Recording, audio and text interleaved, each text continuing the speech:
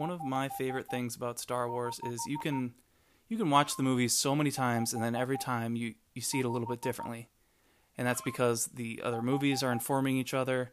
If you watch them in a different order, you're going to see things that you didn't necessarily pick up on the first time.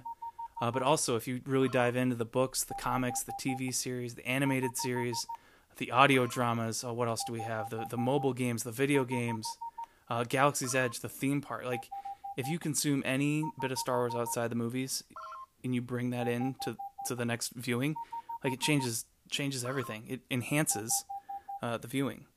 Enhance. So, in this episode, we're going to be talking about how a certain piece of Star Wars content enhanced The Rise of Skywalker. We're here to talk about Shadow of the Sith, the novel from Adam Christopher that is all about Luke and Lando. It's like a buddy team up, and they're after Ochi of Bestoon because Ochi's after Rey and her parents. So you get a lot of backstory on Rey. You get a lot of really good introspective stuff from Luke and Lando, and it's a great book, and it really informs what happens in the sequel trilogy, especially The Rise of Skywalker. There's a lot of Exegol in this book. There are characters that only appear in The Rise of Skywalker. So I'm really excited to talk about this book. If you want to read this book, please skip this episode or come back. But I know that there's a portion of my audience that doesn't read the books, and that's perfectly okay because I love giving the skinny.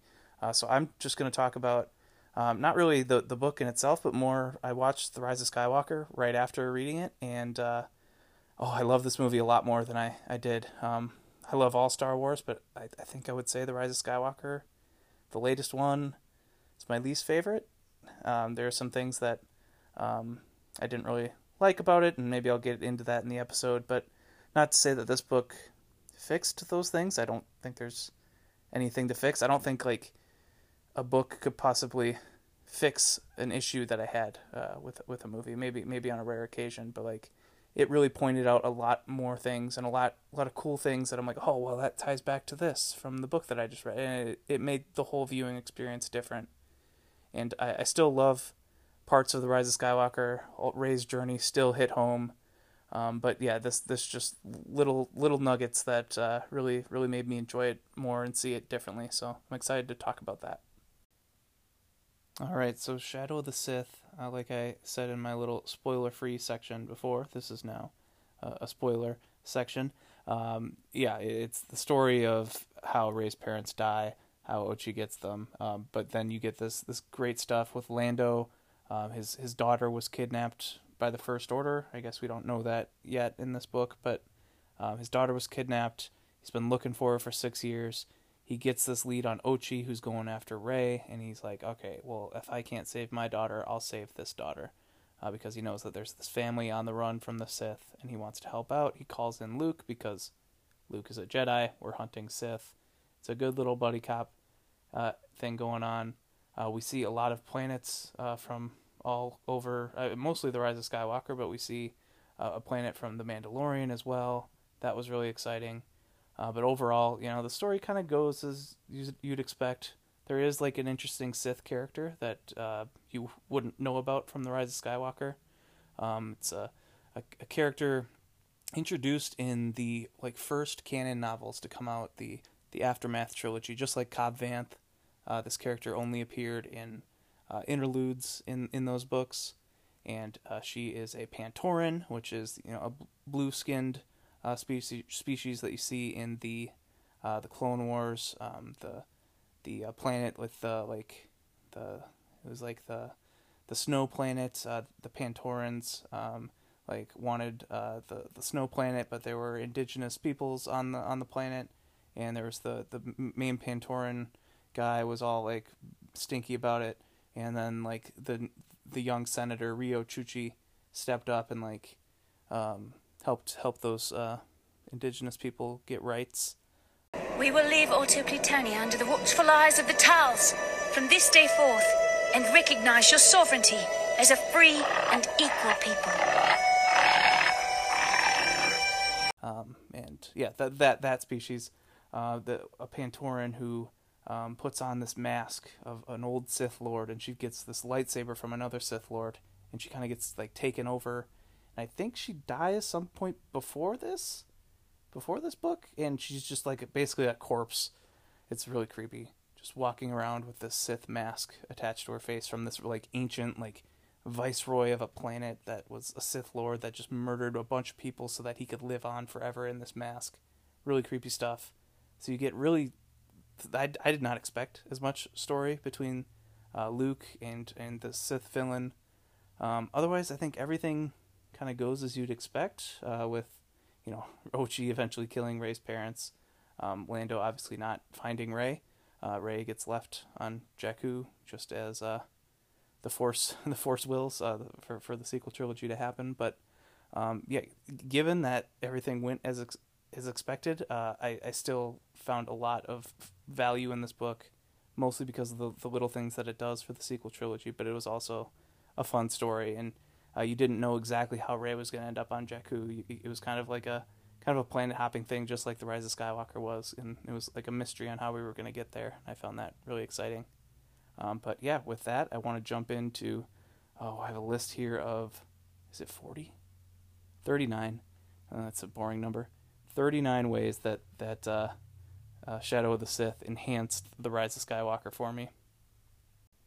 So the first thing it enhanced for me was Poe's Somehow Palpatine return speech.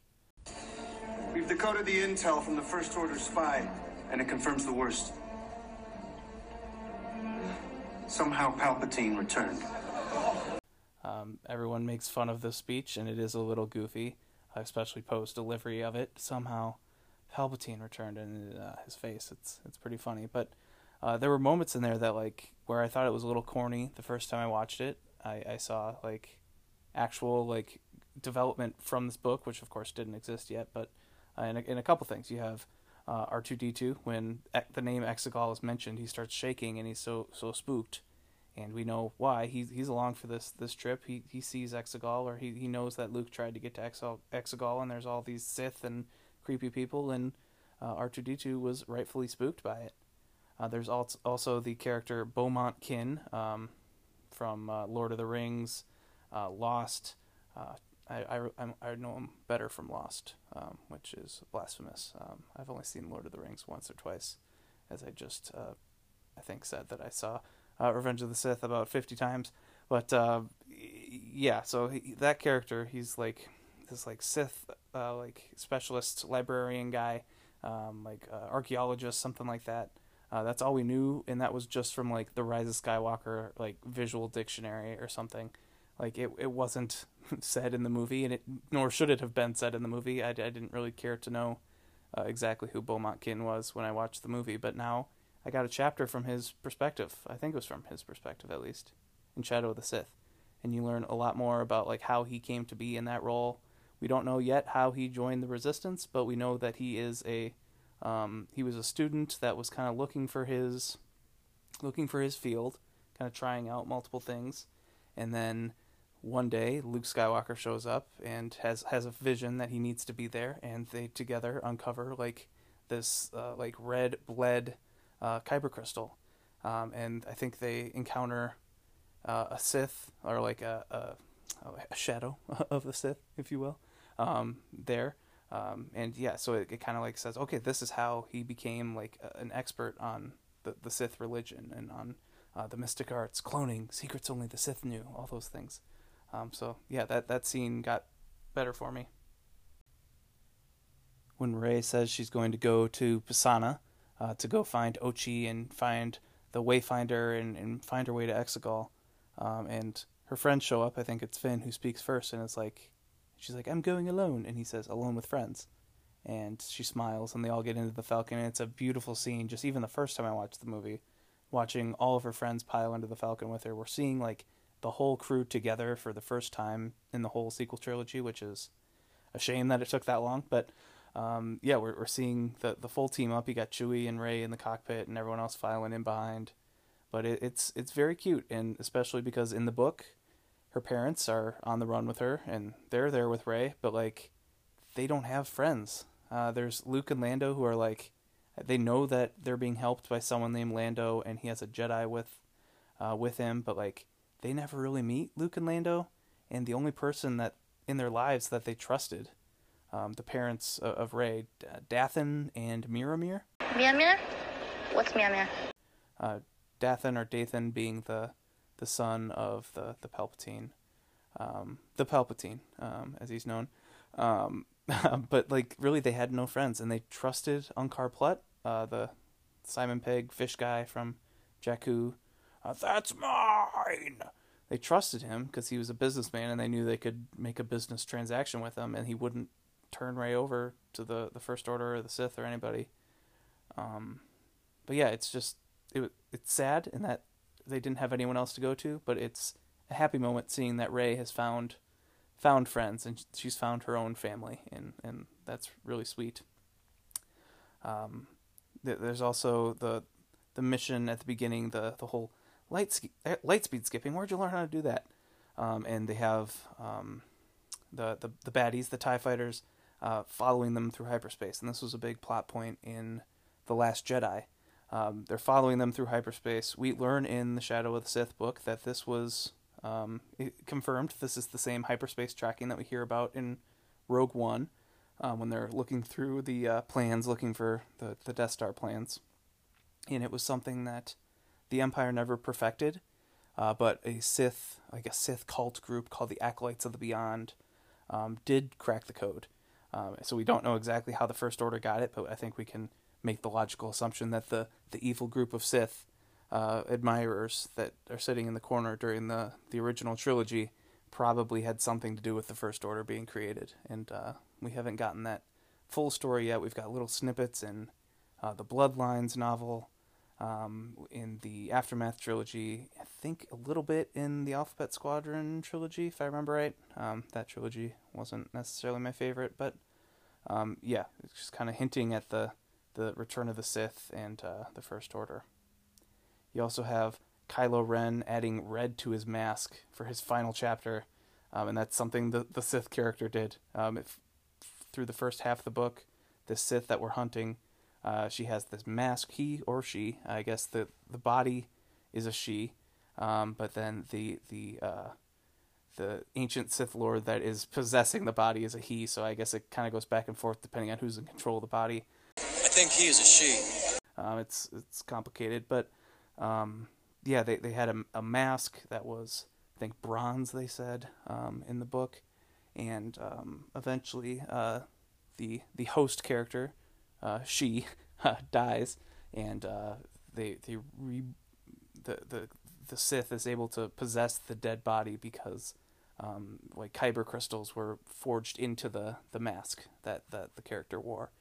So having the red seams along the cracks in Kylo Ren's armor was a good visual parallel to that. When we get the conference room scene with the First Order, I guess maybe they're the Final Order now. You have the new character General Pryde, the old and grizzled First Order captain who served Palpatine during the Old War, and he's kind of like punching down at Hux and is like staring him down across the room. Anytime that Hux says something like the Pryde says something like, "Oh, the failure of Starkiller Base," like he's punching down the whole time. He's making others look bad to gain favor and get to the top. We learn in Shadow of the Sith, there are a couple chapters from his perspective. He wants like a fleet of his own very badly, and that's something he gets in The Rise of Skywalker. So like, if you're watching The Rise of Skywalker for General Pryde, for Richard E. Grant, you're gonna get good continuity. On Pisana, when Rey is wearing the Aki beads, like the little, what's her name, Nambi Gima Nabi, something like that. Her name is Nambi Gima.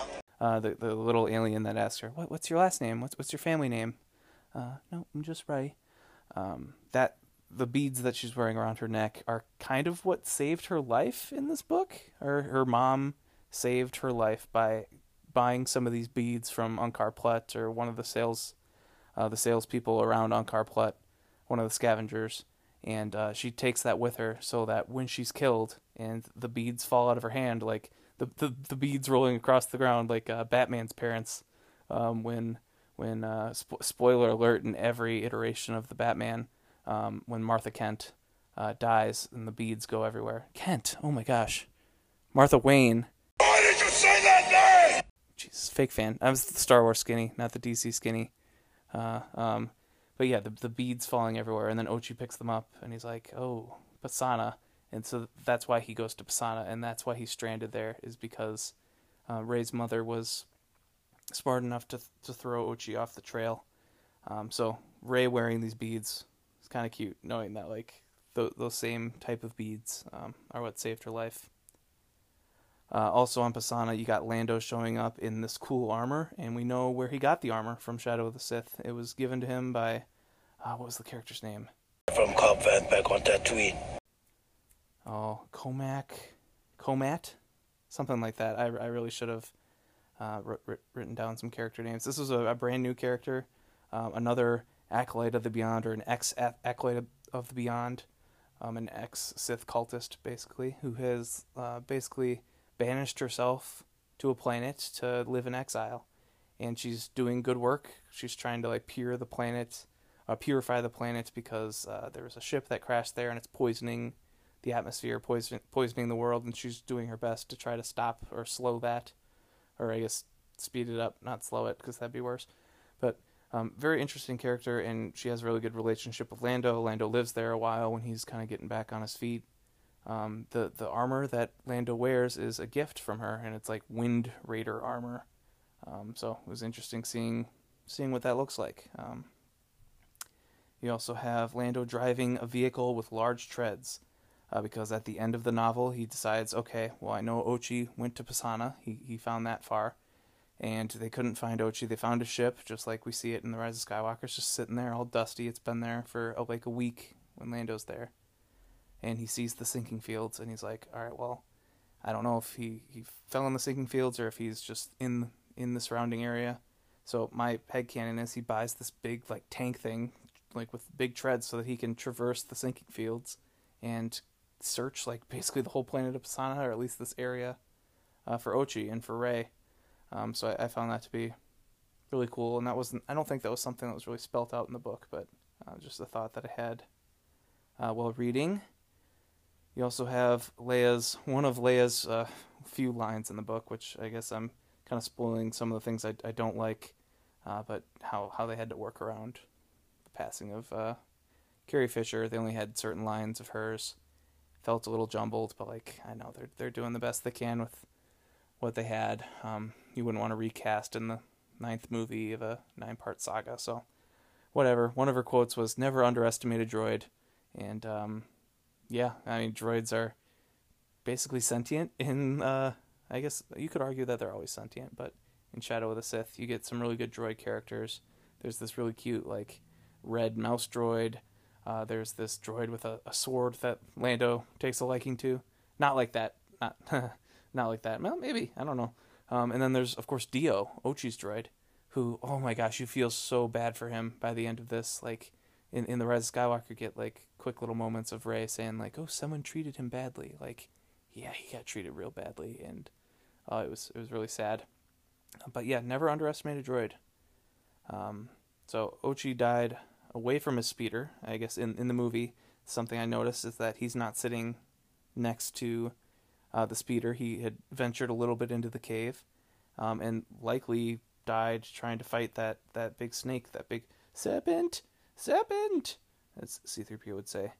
Because the Vexus, the serpent, had like a wound, so I'm assuming that's something that Ochi inflicted. And the dagger necessarily wasn't right next to Ochi either. I think it was uncovered by BB-8 just a little bit away, kind of in between Ochi and the serpent. So maybe threw it, or he lost it in the fight. But and then of course you have Rey picking up the blade, the dagger, and saying horrible things have happened, and you hear just screams. And we see in the movie that it was used to kill her parents, but it was used to kill a lot more people. That blade was creepy. It's like Ochi basically whenever he's in a fighting scene, like he can't lose. Like the blade is like possessing his body and deflecting attacks, and like anytime it stabs somebody, it's like absorbing the blood of its enemies. That was a creepy creepy little dagger. I've got more to say about the dagger because it seems like a lot of the criticism about the movie is like, oh, why did the dagger show exactly where to find the Wayfinder? Basically, that was the point of the dagger, to show where the Wayfinder would be in the Death Star wreckage. It wasn't that hard to headcanon when the movie came out, and it's not that complicated of a reasoning in this book either. I guess I should say the things that I don't like about this book are not things that you could just easily fill in with more information. Like, any plot hole in Star Wars is not a plot hole to me. Like, it's something that I can use my imagination to fill in. But yeah, we'll get to the things I don't like. But yeah, so I also had the thought, like, this dagger, it sucks the life force of people. Like, it's basically sucking the blood out of people. But Rey, when she's healing the Vexus, she's like giving her life force to others. So she's, if that Sith dagger is what it means to be Sith, just draining people, she is the epitome of the Jedi. She's healing people, and I thought that was really neat. Hello, the Jedi. There's also Ochi's ship. He murders two of his goons hard in that ship, and you can see the blood splatter, whatever you call it. I've seen Dexter. I'm pretty sure it's spatter. Not quite sure. Look at the blood spatter. Look at the patterns. It tells a story. But just all over the front windshield. And I remember reading the book. I'm like, I don't remember seeing all that blood. Like, did somebody clean it? Did Ochi clean it? Did Lando and Luke clean it while they were in there? But then I watched the movie. I'm like, oh no, there's blood. There's scenes where Poe's like looking out the cockpit, like looking down towards Finn and Rey, while he's trying to get it started up, and like, yeah, it's caked in blood, which is interesting considering that the dagger sucks the blood of the enemies. But I guess if you swing hard enough, you can't suck up all the blood. I've seen Dexter. There's good spatter happening. There's also Dio's timidity, like humidity, but how timid Dio, the little cone droid, is when he first gets started up. And yeah, again, so sad. He's like basically thrown around the cockpit by Ochi in this book. It's tough. The First Order, when they get to Kijimi, the First Order is stealing children from their homes, and that hurts because we know Finn's story, we know Janna's story. If you've read the Rise of Skywalker visual dictionary, which why would you? But I did. But it's laid out better in this book. Like, Lando, his child, his daughter Kadara, was stolen by the First Order as well. So watching this movie again, having known this and having lived with Lando a little bit and figured out what's going on through his head and how it's basically wrecked him. Like, he's a very different character than we saw him in the original trilogy. And I think at first when I was reading this, I'm like, I don't know if this is Lando. But then as the book goes on, you're like, oh, no, this is Lando, and he's just been completely wrecked by the last 6 years of his life here. There's like flashbacks to him and his daughter like playing hide and seek with ice cream in the cake closet, and you're like, oh no, are the capes gonna get ice cream on them and be ruined? And it's like, oh my god, it's very sad. But yes, watching the First Order steal children, it hurts even more now. This one kind of troubled me a little bit, but I think it enhanced, as I'm calling the series, enhancing the saga or something like that. 3PO knows where the Wayfinder is based on the dagger's inscription. So the dagger has words on it and says, from the southern bank of this planet, only this blade tells, blah, blah, blah. I was thinking, why didn't Ochi just go there? Why did he bother hunting Rey? Because Ochi's entire motivation in this book is to get to Exegol. In the Darth Vader comics, Ochi goes to Exegol once with Vader, and Palpatine's there, and he teaches Vader a lesson. And in the Crossfire, there's Ochi. He gets like his eyes burnt. That's why he's wearing those cybernetic eyes, is because his face was just burnt to death by like a screaming kyber crystal. It was a really cool comic. And fun fact, when Vader and Ochi leave, that's how Palpatine's son, or the son of a clone of Palpatine, whatever it is, the Dathan, the Rey's father. That's how he gets out, is he kind of smuggles himself away on Vader and Ochi's ship. But yeah, that Ochi's whole motivation is trying to get to Exegol. So why didn't he just go there after the Sith cultists gave him this dagger? I don't know. But maybe he knew that like he would need. He knew that Palpatine was alive. Ochi did. So maybe he realized like, okay, I can't show up empty-handed or I'll just get killed. So he's like, okay, I'll show up with Rey or proof that she's dead. Or I think at this point Palpatine wanted Rey alive. Pretty sure, but Palpatine wanting Rey dead or alive kind of changes throughout the Rise of Skywalker too. So yeah, so that one kind of troubled me. But maybe next time I read Shadow of the Sith, it'll make more sense to me. There was also General Pride when he's walking into the hangar in the Rise of Skywalker after Finn and Poe and Rey show up to save Chewie. They park the Bestoon Legacy, Ochi's ship, in the hangar, and Pride walks in and sees it, and he's like, "Whose ship is this?" He's all like triggered. And in the movie, when you're watching, you're like he's just wondering why there isn't a TIE fighter there. Like he's like, "What? This is garbage. Why is this here?" But after reading the book, like he hates Ochi. Like they are kind of similar personality wise. They're both like big egos, but like Ochi's like he offers Ochi a drink of his alcohol. I forget what it's called. It's some space booze. But he offers Ochi a drink, and then Ochi keeps it. Like, and then every time that there's a hologram interaction between Pride and Ochi, Ochi's like drinking Pride's alcohol, and Pride does not like it. So yeah, just the rivalry between those two. Just seeing Pride get all angry when he sees Ochi's ship again. He's like, "Oh, do I have to deal with this guy?" It's funny. I'm no longer confused why Rey's parents dropped Rey off in Ochi's ship. I was a little confused about that. I thought that maybe like Ochi had a heart and let them ditch Rey before killing them, but then it's like, okay, why? I thought his whole purpose was to get Rey. So I was wondering like why were Rey's parents leaving Jakku in Ochi's ship. But you learn through the book that they stole Ochi's ship, and that's really how Ochi caught up to them, is because he had a tracker on it, or I think it was Pride. General Pride had a tracker on the ship from when Ochi had it. And then he gave that information to Ochi, and Ochi found Rey's parents that way. The whole bloodline of Palpatine for Rey, it bothered me a little bit the first time, at least the delivery of it, like, "You're a Palpatine." Didn't love that, but I think that's something that's gotten better for me. I loved how she had, her parents were nobody. They're filthy drunk traders. I love that, but like, I'm realizing now the Palpatine story is even better than that. I love Miramir and Dathan, and I wouldn't have it any other way. There were some really good scenes of Miramir just talking to her husband, to Dathan, and saying like, "No, you are not your father. You're not your blood." And just, man, if you come out of the Rise of Skywalker, or I guess both, the Rise of Skywalker and Shadow of the Sith, still calling Rey a Palpatine, you're a monster, because that was really powerful. Some moments in this book that were really, really powerful.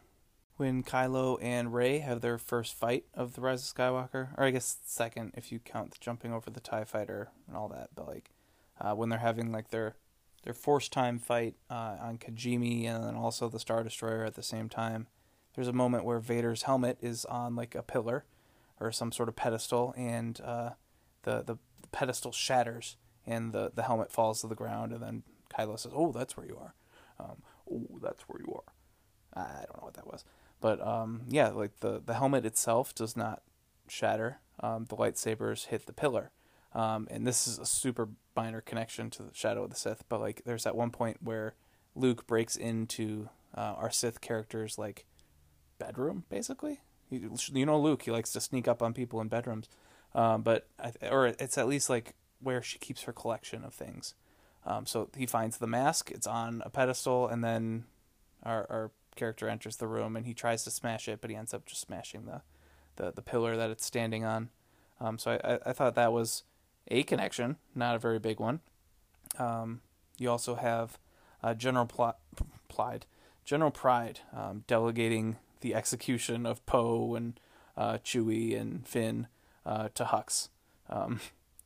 He delegates a lot this book, just anything he doesn't want to do. Like, he ends up interacting with Ochi every time, I think, but like it's like anything he doesn't want to do that won't bring him any glory, he just delegates to somebody else because he's just an interesting character that way. But yeah, delegating the execution to Hux, that was funny. And then, or I guess you could also read it as he thought Hux was the spy. He wanted Hux to screw up so that he could kill him and say he was the spy or whatever. But yeah, Rey, she does some piloting in this movie, not as much as she did in The Force Awakens, but I think she had her moment in the X-wing at the end, and then of course the sea skimmer on the way to the Death Star wreckage. But yeah, her piloting skills, they make a ton of sense. Her mother was a natural pilot, something she learned from her grandma, Baba. And Rey idolized her parents. Like, that was really all she had, which is sad. But she was a 5-year-old. Like, your parents are your life at 5 years old, or 6, or whatever she was. But yeah, her mom was the pilot. Yeah, I can see why if 6-year-old thinks that her parents are coming back, she's waiting for her parents to come back. She's going to try to pick up learning to be a pilot because she wants to be just like her mom. And yeah, that's sad. Also you have Rey after the second fight with Kylo on the Death Star wreckage. She steals a ship. So stealing the villain's ship to go to a place that you've already been. Another very minor connection that I'm proud of. Going to Octo with Kylo's ship, just like the Rey's parents stole Ochi's ship and went to Jakku, a place they've already been. Yeah, that's a really minor one. Pride's destroyer, General Pride. It's manned by Sith, or like Sith Eternal. I think that's what they're called in The Rise of Skywalker. And they have red hats. But the book kept telling us that Pride's battalion had captains with red hats and red helmets. But it was not the Sith. It wasn't even the First Order. It was something called the CSA, like the Corporate Security Alliance or something like that. So I'm kind of confused about how he came to be a part of the First Order or the Final Order, if he was in on the Sith plan from earlier with Palpatine. I could use a General Pride book one day. We'll just call it Star Wars Pride, and we'll release it during Pride Month. That seems insensitive. I shouldn't do that. But yeah, we'll have a second Pride Month throughout the year, and we'll call it General Pride Month, and every episode that I put out will be about General Pride. Oh, wouldn't that be something? Lando, when he's comforting Poe, and Poe's like, how are we ever going to do this? How did you do it, Lando? He says, we had each other. And he said, Luke, Han, Leia. He led with Luke, and I guess if you watch the original trilogy, you watch Solo, you think like, oh yeah, Lando was tight with Han, really, and Chewie, and Leia before Luke. But this book did a lot for Luke and Lando's relationship. It's a relationship that we see in Legends. They both have love for hot chocolate in Legends, and that's something we see again here in Shadow of the Sith. Adam Christopher, of course, he had to put that in as a big fan of the Star Wars EU. I thought that was really fun. But yeah, just the whole relationship, showing that they really became friends after the war. Shadow of the Sith also explains how Luke knew that Rey was a Palpatine. You get that kind of bomb in The Rise of Skywalker, where Rey learns that she's a Palpatine, and then when she goes to see Luke, he says, because you're a Palpatine? And she's like, you knew?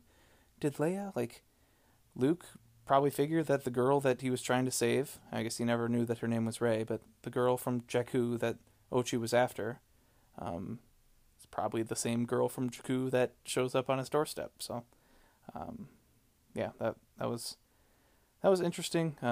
That's another. Yeah, I guess the whole Palpatine bloodline stuff, maybe it still doesn't sit perfectly with me, but I thought what Shadow of the Sith did really made it fit a lot better, at least in that viewing that I had.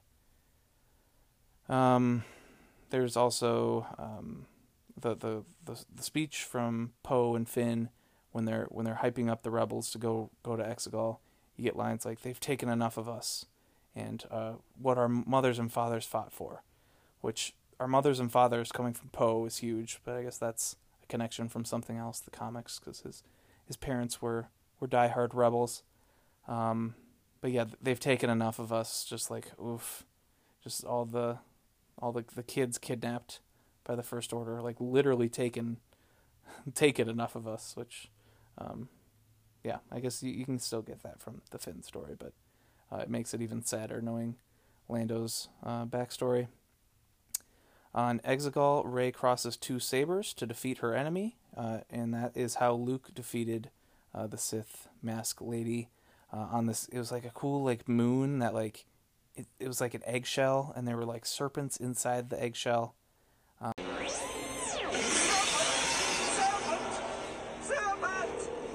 Anyways, at one point the mask falls off, and it's like trying to get onto Luke's face, and he does the whole I am all the Jedi move where he crosses the lightsabers and slices it into 4. I think they said 4 like even pieces. I guess it was just a good cut. It was a good cut, Luke. The book also did a lot for just Exegol itself. Like when Rey and Ben show up on Exegol at the end of the Rise of Skywalker, I can like smell and taste it. The book does such good, or I guess Adam Christopher does such a good job just describing like the dusty smell and like how like the hair on your arms are sticking up because of just how like staticky the air is. Like I feel like I was on Exegol with Rey and Ben at the end of the Rise of Skywalker, and that's a good part thanks to this book. Exegol is also extra creepy, knowing those cultists a little bit better. Those are actual people in the stands cheering on Palpatine. It's just creepy. And yeah, when they interact with Ochi, Ochi's a creep in himself, but like even Ochi's like, oh yeah, those guys are creepy. It helps kind of knowing that Exegol is a hidden world of the Sith, where the Sith have been known to operate. Like Luke knows that Exegol is real, and he knows that the Sith are still a thing, and they are operating off of Exegol. But he just can't find it. He couldn't find the Wayfinders. But that helps with, the Jedi and Sith lingo coming back around for the Rise of Skywalker, when we didn't really get a lot of that in The Force Awakens. We got a little bit of that in The Last Jedi, but just having the Sith be the big villain of the Rise of Skywalker, like, kind of came out of nowhere, especially after we kill Snoke in Episode 8. But it kind of helped knowing that, like, yeah, the Sith, our main characters, Luke, Lando, Leia, even probably knew that the Sith were still around and still a force, so it made sense. I guess this book came out after everything, but if we take Star Wars in chronological order, it makes sense that the Rise of Skywalker should address the Sith threat. Rey, when she's facing down with Palpatine, says, like, he says, your parents were weak. She says, no, my parents were strong. And yes, they were. Oh my gosh, just every chapter from their perspective, it was just so endearing, just watching them like do anything and everything to save their child, like selling like all of their possessions. They had this great ship, but it was being tracked, so they had to pull some really dangerous maneuvers to try to get out of there. And there were opportunities where they wanted to just flee, but they decided to like wait because they believed in the Jedi. They believed that Luke and Lando were going to save them. And then they'd hold out, and then, oh, there's Ochi, so then, okay, now we'll leave. It was a lot of good moments where they had to make tough decisions, and generally they made the correct decisions. They protected Rey, and Rey survived. Lando, he's finally feeling useful again in the Rise of Skywalker when he shows up with the Millennium Falcon. It felt really good to see that. Just him flying with Chewie, and of course, just watching that without any of this background knowledge. You're like, oh, he's flying the Falcon again. That used to be his ship. But no, he's like this old war hero that's been living as a hermit for the last, I guess, is it like 10 years? The whole timeline of the sequel trilogy stuff. I think it's like another 10 years, maybe less. But yeah, he's been living as a hermit. Before that, he was trying to find his daughter. And he failed at finding his daughter, and he failed to save Rey. Just seeing him just kind of have his moment, just like Luke did in The Last Jedi, of just overcoming that failure and doing something good that is actively helping people in the galaxy was powerful. Palpatine's "I am all the Sith" means a little bit more now. The Sith wanted to live again in this exact way. This Sith character from Shadow of the Sith mentioned yeah, I want to get to Exegol so that I can live again, and I can live again with all of the Sith from me to the end, or me to the current state of the Sith. There was a weird quote that was very specific on what Sith would survive and which wouldn't. I think it's all they would all live in Palpatine, or they would all live in the Sith cultists maybe, but basically this Sith in particular wanted to get to Exegol so that he could live again, which living through a mask, I guess, wasn't enough for him. This one is also a stretch, but in Shadow of the Sith, when Rey's mother dies, she has this smile on her face because she knows that Ochi's not going to find Rey. So I thought when Rey dies with her eyes open, it kind of looks like a smile, or it's not like a frown or a sad face. It's maybe more like just a passive death face. But in The Rise of Skywalker, when Rey dies before Ben heals her, I had the thought yeah, just like your mother. That's a stretch. And then, of course, after the Battle of Exegol, when everyone's back on the planet, you have everybody hugging and kissing. You got Dio rushing to find BB-8, and he's running circles around him, and he's so happy to see him. Oh my gosh, Dio having a friend instead of just an abusive master all of his life. Yes, more of that, please. When we get a droid story or a droid tale, whatever the new droid-focused Disney Plus thing that they announced is, I need an episode of Dio. Man, I hated that droid, I think, after watching The Rise of Skywalker the first time.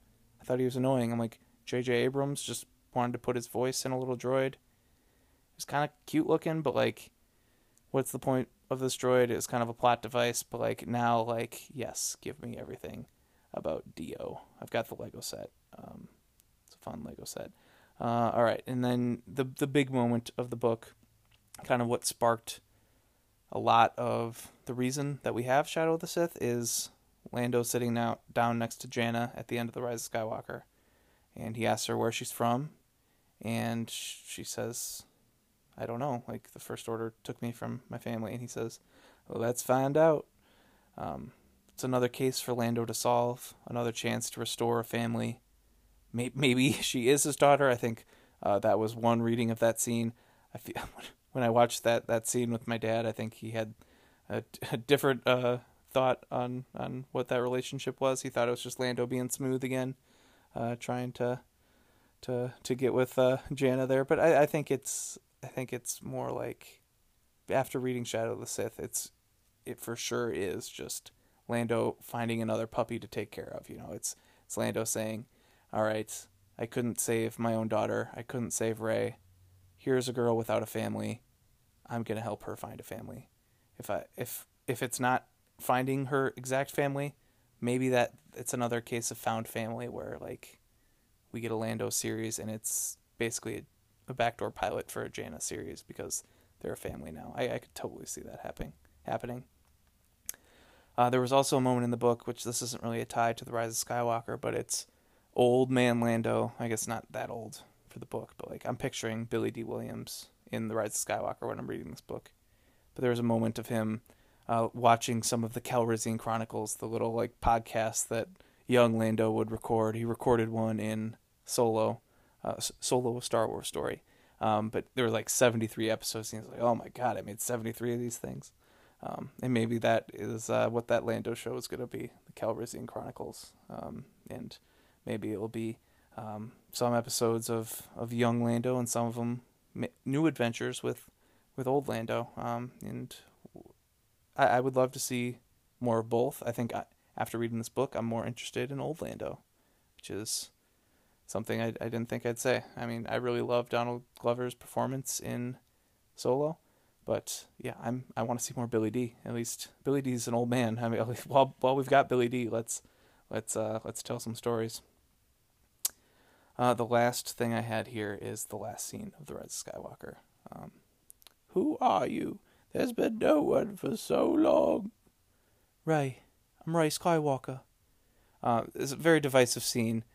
People got their panties all up in a bunch about it. Yes, she's taking the name Skywalker. She's adopting the name Skywalker for herself. Who cares? There's no one around to stop her. Don't get mad about it. What is she going to say? Rey Palpatine to end the movie? I would have ended the movie on something else, but I didn't make the movie. I thought it connected very well, considering the earlier things from the movie, like everyone asking her last name. Kind of seeing Luke and Leia, they accepted her for who she was. Never be ashamed of who you are, whatever. Like, they accepted her. They're now Force ghosts in front of her. Of course she's going to say Rey Skywalker. But also, just like, again, don't call her Rey Palpatine. Like, oh man, like, just seeing her parents and how different they were from Palpatine and how much they hated Palpatine. And they just wanted to get away from him. And they spent their whole life running from him. Trying to save Rey and shield her from that life. Like, she's not Rey Palpatine. Call her Rey Skywalker. If you're adamant that she's Rey Nobody, whatever. Just no Rey Skywalker. I mean, or no, oh god, Freudian slip. No Rey Palpatine. Like, that, man. But oh my gosh, yeah, that was number 39 there. Yeah, I love this book. It did a lot for The Rise of Skywalker. I feel like it did a lot for The Force Awakens too. Next time I watch The Force Awakens, I'm seeing Rey counting down the days to when her parents come home. Like, that's gonna hurt. When we first see Luke and we see Rey show up on his doorstep, that's gonna be different. Yeah. I think the book itself, it does rely a lot on the sequel trilogy and the original trilogy. I would say if you just picked it up without having seen any of those movies, it might not work. But, like, of course, everyone's going to see the saga movies. But, yeah, I really enjoyed just the characterization of Lando specifically. There was a lot of good Luke content. If I'm fully diving into spoilers, which it sounds like I am, there was a Force Ghost Anakin scene, which was really, really cool. Love to see more of that, and it really leaves open the time period of, like, the Mandoverse of, like, that 10, 15 years after Return of the Jedi, which is really interesting because that's where, you know, there could be more adventures with our main heroes. We could see something up against, like, Grand Admiral Thrawn or something. I'm not setting my hopes too high, but, like, there's a lot of room there, and yeah, I'm really love this book, and I love The Rise of Skywalker a lot more. To end on a worse note, because I haven't really given my thoughts on The Rise of Skywalker, and I think this is the most clear I think I'm ever going to see The Rise of Skywalker. I did keep track of the things that I don't like about it. Got, what is this, like a list of 8 of varying degrees. I think there are some unforgivable things about the movie that I'll never really get over. There are some that maybe I'll learn to appreciate in time. The first one, which I think is, I guess if you want to leave now, if you're a person like me that just loves just positivity in Star Wars only, that's generally how I am, but, like, I kind of want to get my thoughts out there on The Rise of Skywalker, so you can find me on Twitter at the Star Wars Skinny. Thanks for listening, but I've got a couple things that were not necessarily enhanced by this book that I want to go over. The first one being Rose is still kind of shafted. She was sidelined in this movie. I guess you kind of needed someone to act alongside Leia to kind of make Leia's lines make sense. There was a scene where, like, I don't know, somebody said something, I think it was Snap, said something that Leia didn't like, but, like, Leia didn't really react that way. So Rose in the background had to, like, act for her and, like, act all disgusted by what somebody said. And I get you needed a character there, but, like, after The Last Jedi, I felt like Rose was a main character. And it feels like the backlash from a certain side of the fandom influenced that decision, and that just feels dirty to me, and just, yeah, it's hard to watch those scenes. And there was a moment, like, when she's running on the side of the Star Destroyer, and Finn is going to do something heroic, and she says, "Finn, no!" And then Finn says, like, oh, let me do this or something. Like, it's making her seem like the bad guy for what she did in The Last Jedi. Like, are we supposed to think that Finn was supposed to sacrifice himself and fly into that cannon? Like, no, that was a beautiful moment in The Last Jedi. And I feel like the scene in The Rise of Skywalker kind of stomps on it a little bit and says, like, oh, of course, Rose shouldn't have done that. Like, yeah. Everything with Rose kind of just hurt in this movie. But, yeah, that's number one. Number two, the Leia scenes felt a little awkward. I think we've talked about that, and it's obvious that they did the best they could with what they had. Number three, the Chewie death fake out. I think it worked on the first viewing. I don't understand that decision to say that Chewie, like, Chewie's dead, and then all of a sudden he's back, like, literally a minute later. Like, you couldn't, if you're gonna commit to that, like, have it be revealed that he's alive at the end of the movie. He did not really have much to do in the second half of the movie. You got some good scenes of him crying about Leia at the end, but I feel like that payoff could have been different. I felt like the C-3PO death was a lot better because he lost his memory and he got it back at the end, so it's still a happy ending. But yeah, I don't know. That was just weird. It was a weird choice. This is kind of a gripe on the whole sequel trilogy, but Finn is an ex-stormtrooper, and he seems to really enjoy killing stormtroopers, or he shows no remorse when he's running down a hallway just blasting them. Like, these are people just like you, Finn. You know where they come from, and you show no mercy at all. There's a line before the Battle of Exegol, I think it is. This is my fifth one, if you're keeping track at home. From Beaumont Kin, the Charlie from Lost character. Let's pull some holdo maneuvers, do some real damage. And someone says, oh, that move is 1 in a million. Why are we just dragging the last movie through the mud? You can tell I'm a big fan of The Last Jedi, so a lot of these are just, oh, how dare they retcon things from The Last Jedi. And they're not retconning, it's just like, yeah. The holdo maneuver was a beautiful moment in The Last Jedi, and I guess there is a legitimate question of why don't they do that every time. But I think the better response, instead of, oh, that move is 1 in a million, is like, hey, we value life and we don't want people suicide bombing. Like, whatever. And then I guess if that's number 5, I've got 3 more, and they were all like deaths. I just don't like death in my Star Wars. I like when characters survive, so these are pretty lame ones. But Hux' death, like, we killed him off way too early in the movie, in my opinion. I feel like he could have done a lot of the stuff that General Pride did, but I really like the General Pride character, so I'm not too broken up about that. But I thought we could have done a little bit more with Hux. And then there's Snap Wexley's death. Yes, the little background character played by Greg Grunberg, friend of J.J. Abrams, Poe's right-hand man in The Force Awakens and in The Rise of Skywalker here. The fact that he died, that doesn't piss me off, but like, just the editing of the movie is you have Snap die, and then all of a sudden Lando shows up with the fleet, and Wedge is the gunner in the Millennium Falcon. Nice flying, Lando. Wedge is Snap's like adoptive father in the books, and not that I expect J.J. Abrams and all of the people creating Star Wars to know every little thing about every little book, but like, it's referenced in the whole Aftermath trilogy, Resistance Reborn, which is kind of like the lead up to The Rise of Skywalker. It's mentioned in the novelization, which I think those are written after the movie comes out. But like,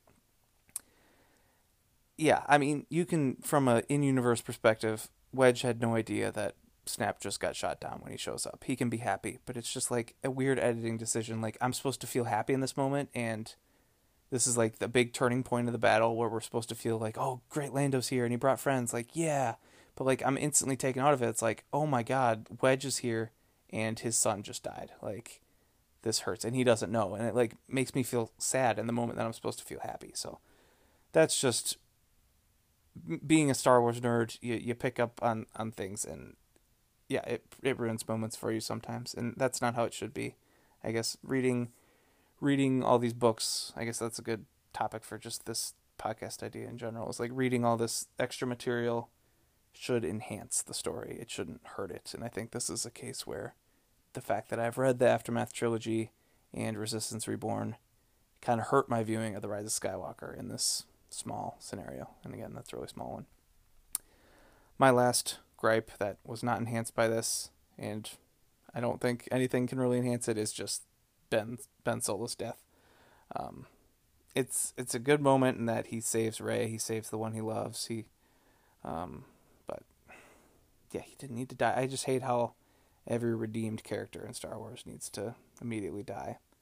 I thought this was a great opportunity to kind of do something different with Star Wars, but yeah, I don't know. That's just, I don't know if I'll ever get over that one. Hopefully they do something interesting with the Ben Solo Kylo Ren character in the future, but right now I'm feeling a little butthurt about it still, 3 years later.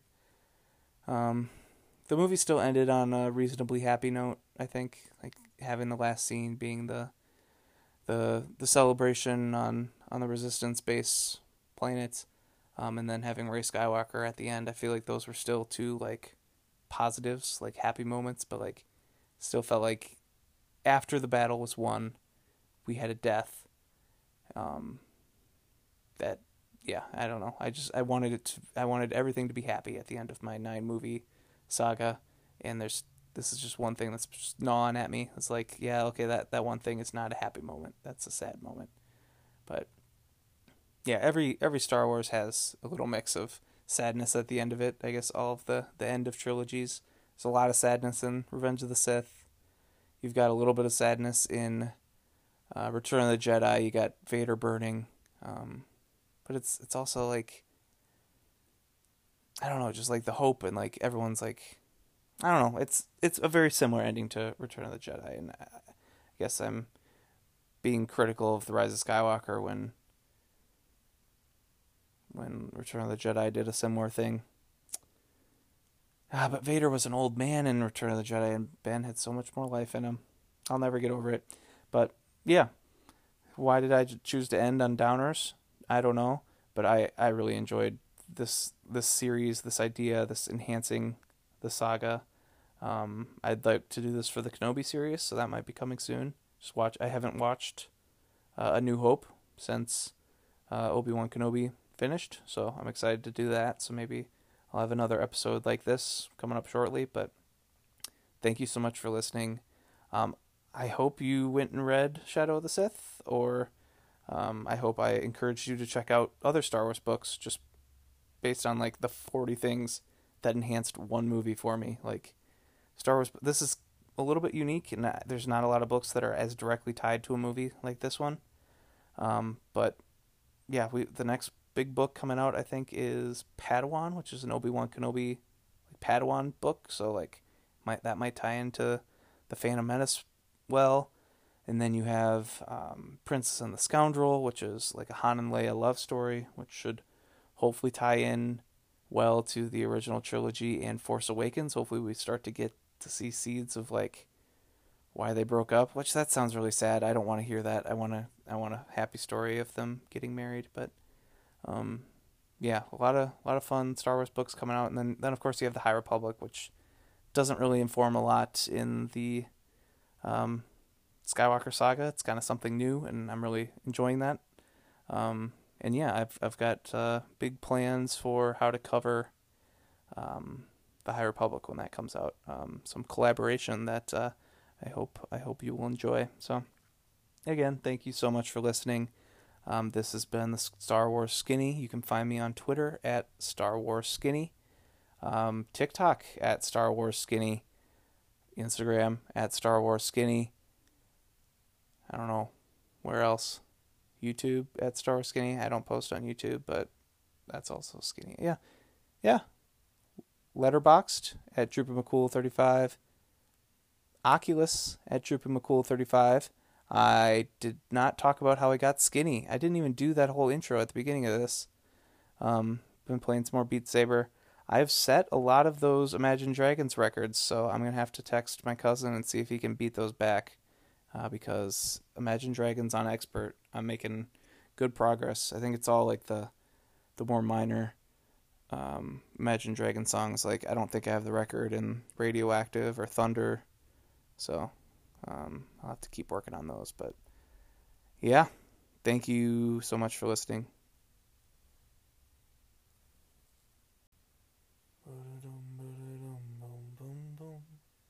Ba-da-dum, ba-da-dum, boom, boom. Ba-da-dum, ba-da-dum, boom, boom, boom, boom, ba-da-dum, boom, boom.